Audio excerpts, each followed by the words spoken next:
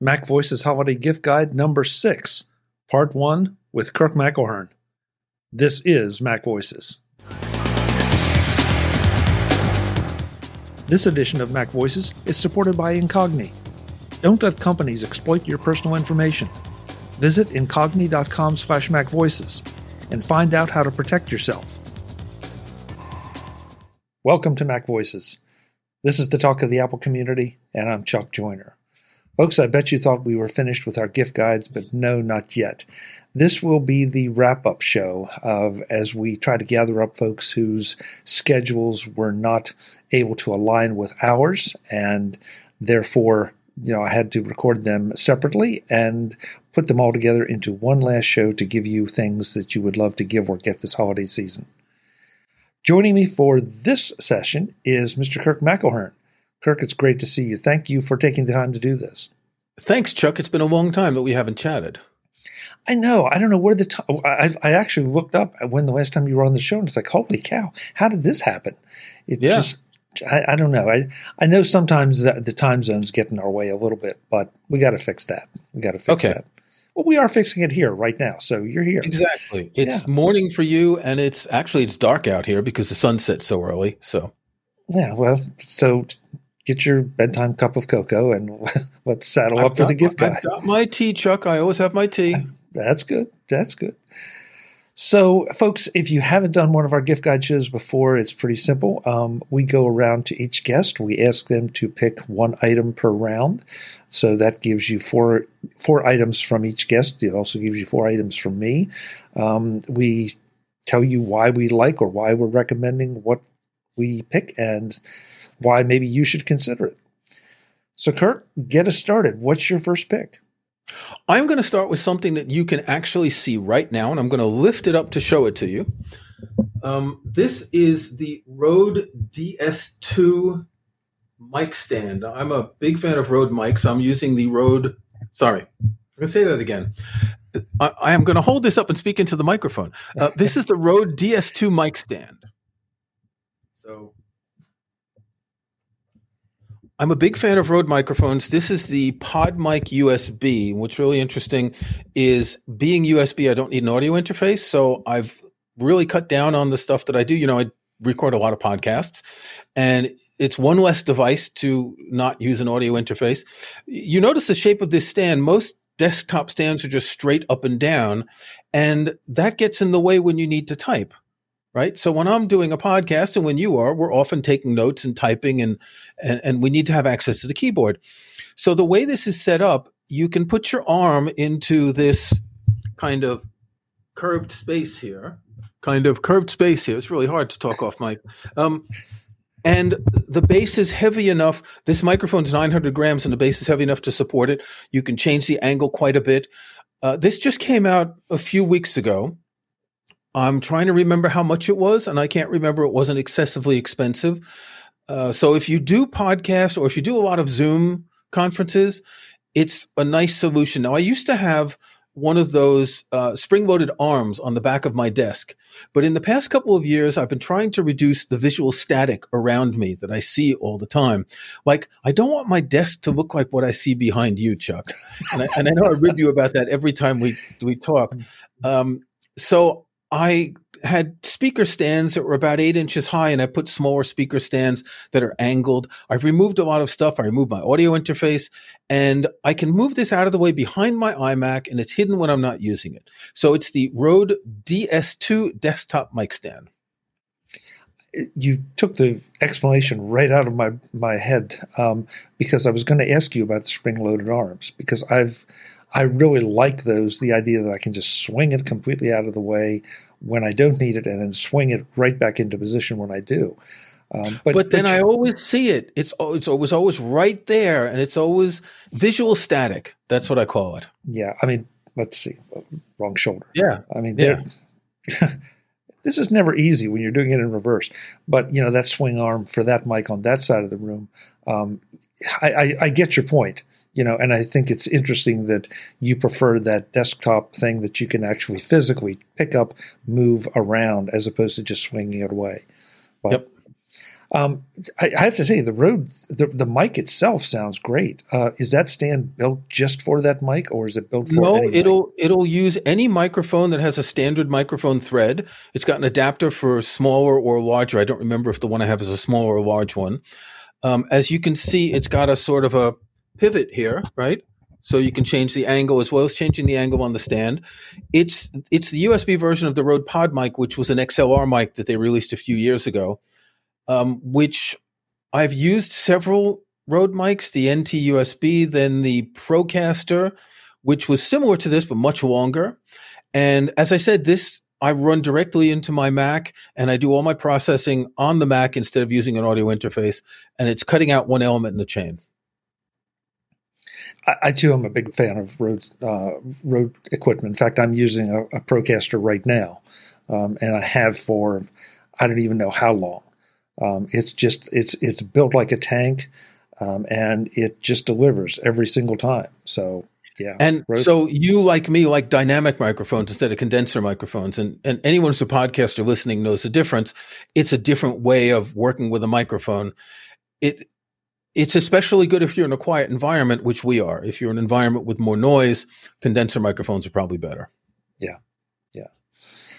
Great first pick. I love it. So my first pick is I'm going to go sort of with a stocking stuffer. And I want to recommend the Catalyst waterproof case in this case, for the AirPods Pro. Now, you're going to look at this and say, gee, that's a little bit much to spend on an AirPods case. Well, in the first place, it's waterproof, okay? In the second place, I've wasted entirely too much money with the little cheap cases that you wrap around your AirPods, and something always goes wrong with them after about 3 weeks. Whether the neoprene plastic doesn't adhere to the lid any longer, and so it's flopping around, or one of the little tabs that breaks that protects the connection underneath breaks off. Now you've got no protection from dirt getting into the area where you charge it, assuming you don't use wireless charging.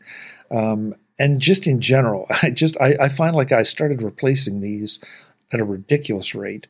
The Catalyst is built like a tank. I mean, it provides a lot of drop protection.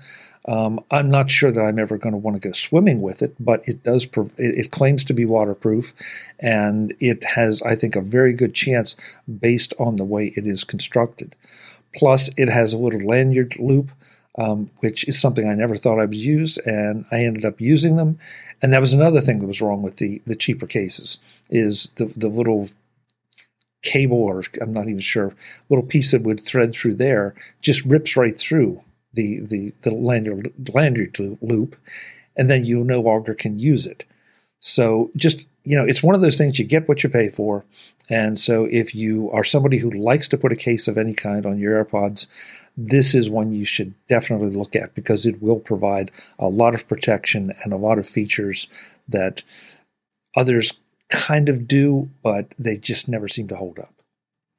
Buy cheap, buy twice, as they say. Or 3 times. Yeah. Or more. Are you a fan I know of... you're out in the elements a lot playing golf, so you do need protection for your AirPods. Yeah, I mean, hopefully I'm not swimming too much when I'm playing golf, but yeah, you're not wrong. Are you a fan of putting your AirPods in cases, or are you one of those who likes to go completely minimalist? No, I don't really go. I don't swim. I don't take my AirPods into the muddy fields around here. I'd rather not worry about those things. I have a case on my iPhone. I always have. I have Apple's, I forget what they're calling them now. The smart covers. Is that what they call them for iPads? That's kind of magnetic. When you open it, the iPad comes on. I have those on both of my iPad Pro and my iPad Mini. I've seen people that put cases on Apple Watches, and I think that's just sad. But yeah, AirPods, no. And I actually did buy some AirPods Pro on Black Friday, which are quite nice. And I have old AirPods, pre-Pro, AirPods Amateur, I guess. But no cases for me. And I have AirPods Max too. God, I have so many AirPods. What's that? And I have a pair of Beats Solo 3 over there as well. I have so many headphones. It's funny how that just brought something else to mind. And folks, this is one that is a very specific case. But I've got a couple pairs of pants that the pockets are not too deep in. And Kirk, if you hold up the one of the cases again, the AirPods Pro here. Yeah. I mean, it's a hard plastic, and it slides. They slide very easily in and out of your pants. Yep. If I sit down in the car, it'll slide right out of my pants pocket. And if you put one of these, one of the Catalyst case or any of the others on, it provides a bit more friction so that they don't just slide right away. So that may just be unique to me, but it was one little thing that I'd reach for my AirPods, and it's like, where are they? Where are they? Happily, I would find them in the car, usually down between the seats, but at least I found them. So one of those annoying little things.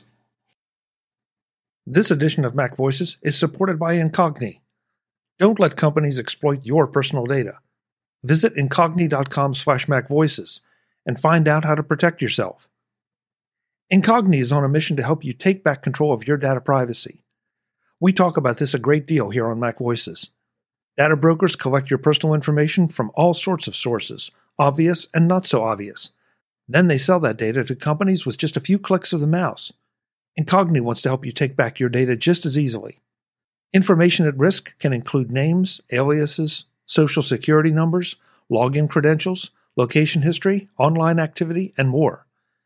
Incogni reaches out to data brokers and requests your personal data removal. If they push back, Incogni pushes right back. And they follow up with data brokers, since both the gathering and selling is an ongoing problem, not just a one-time thing. Incogni is available risk-free for 30 days, meaning anyone can try it out for themselves and get a full refund if they aren't happy with the service. Get our exclusive Incogni deal at incogni.com/MacVoices. It's risk-free with Incogni's 30-day money-back guarantee. That's incogni.com/MacVoices. Thanks to Incogni for supporting MacVoices. Second pick, Kirk. Okay, I can show you my second pick. It is a Logitech MX Master 3S for Mac. Now, for many years, I have been a trackpad user. And a few months ago, I saw a review of this on something like The Verge, Ars Technica, one of those general tech sites. And I said, you know what? I should try a mouse again. I haven't used a mouse in a long time. And I'd been having some shoulder pain, which, that RSI that you get from the things we do. And I tried this out. It wasn't cheap. I don't remember, was it 70 or 80 pounds, $100, something like that. But took me a few days to adapt, having been using a trackpad for a decade, but I really like it now. It's got, I don't know how many buttons. It's got 2 buttons on the front. It's got a wheel. It's got a scroll wheel on the side. It's got 2 side buttons, and it's got a middle button on the top. One of the reasons I like this special use case is when I'm editing podcasts in Logic Pro, I like to be able to move the transport back and forth. And I can use the scroll button on the side to do that easily. I have 2 buttons on the side below the scroll button for back and forward in browser.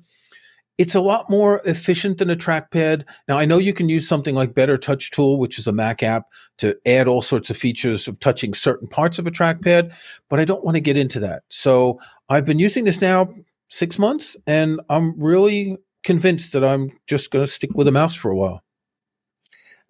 It seems like every year whichever one is current, the MX series always shows up in the gift guides because, to your point, once someone tries them, they really don't want to go back to whatever they were using before. If they were mouse people. If they were mice people. Yeah, mouse people, mice people.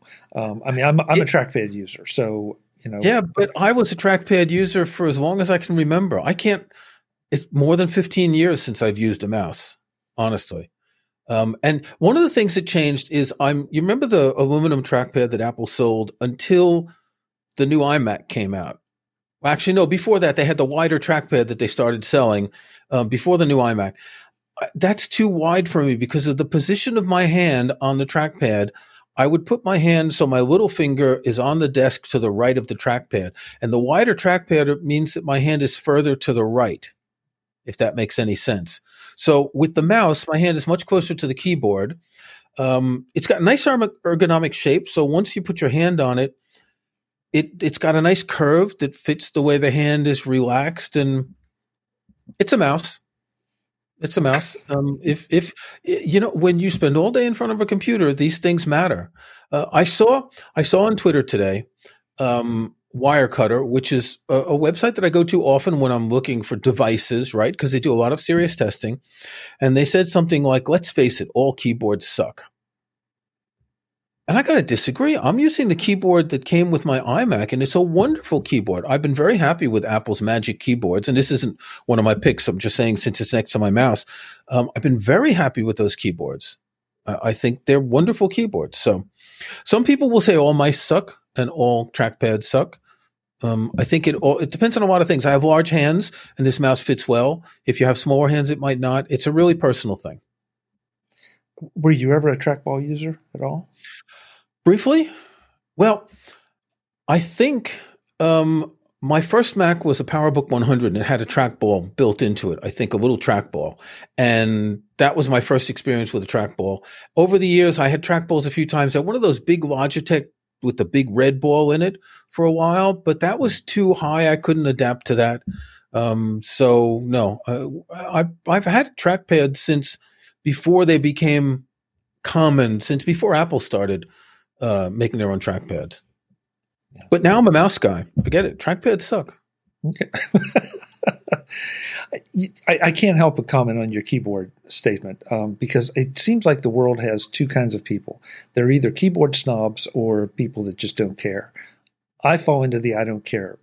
There are very few keyboards. I care a lot because I've had RSI problems in the past, carpal tunnel and all that. I used to use one of those Microsoft ergonomic keyboards where it's sort of split and raised in the middle. But I've adapted really well to this Apple keyboard for some reason, because I guess I've figured out that the problem isn't the keyboard. The problem is the keyboard operator in RSI. So you have to figure out to get your hands at the right angle and not stress them. Yeah. I like the touch. It's a short action on it. You can feel the keys, but you don't have to push far. But anyway, that's, as you say, there are keyboard snobs who want the clickety-clack mechanical keyboards, which I don't like. Yes, I got over those a long time ago because, first of all, they're loud, and especially if you're on mic, you really don't want to be clickety-clacking too much. But yeah, I just find that occasionally I'll run into a keyboard on some device that is just terrible, but that is honestly it's kind of few and far between. So I guess it just depends. Well, another thing is I touch type, so I don't want a keyboard with a lot of travel. And I can understand people who don't touch type liking the mechanical keyboard because there's more travel, there's more noise, there's more tactile feelings. The keys are often not flat; they're often concave a little bit. But I touch type, so not a problem. Yeah, right there with you. So my second pick is something I've really resisted for a long time, and now I've kind of come to really like it. It is the STM mag arm. This is something that attaches to the lid of your keyboard, and there's a little arm that pulls out, and it is magnetic, of course. And so for those of us with MagSafe compatible iPhones, you just put your phone right there, and it's right beside your screen. So you've always got it there to see whatever, if you want to have something up, whether it's a video or whether you want to have one of the social media networks up or just even your mail. You can set it and have it right there.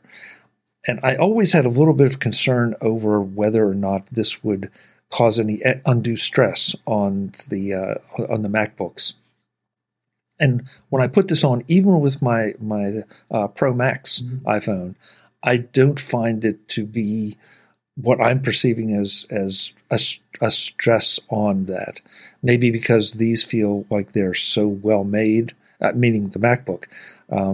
And STM has assured me that it does not put too much stress on the hinges. I have had no trouble with it at all, and so I always thought, okay, well, I'll just lay my phone down on beside the computer or prop it up or get a little stand for it, and yeah, that's fine. But this is always there. It gives me a place to put my phone, especially if I'm traveling. That I know exactly where it is. It's right there where I can use it or need it. So the STM mag arm is something that if you are mobile with your phone and your laptop, you might want to seriously look at this as a nice little extra screen. Yeah, I'm not mobile at all. I can't show you because the cable's short enough, so I can't bring it up in front of the camera. But I have one of these Belkin MagSafe stands where the MagSafe disc goes in and the stand holds kind of like this. And it's great to put the phone in standby mode, which I really like in iOS 17. So I'll often keep my phone there charging and standby mode. So I've got a clock. Tells me it's 7 degrees, light rain for the next hour, 83%. When you get text messages or other notifications, they show up quite visibly. But then again, you're talking about traveling with a laptop. I work at home all the time next to my iMac, so I don't really need something like that to extend a laptop, as it were. Yeah. Yeah. Again, it feels like we're having the mouse discussion all over again. Depends on what your use case is. I think a lot of these things are, it's so personal the way people work. Whenever you meet someone and you talk about what their layout is on their desk, what types of devices they use, there are so many options. And a lot of people just use the defaults and get along with them. But then people like us, we're always trying new things. And you do kind of settle into things after a while. I was recently talking to a friend about my whole project of minimalizing my desk space. I used to be the guy who knew where everything was on the desk, right? So piles of stuff.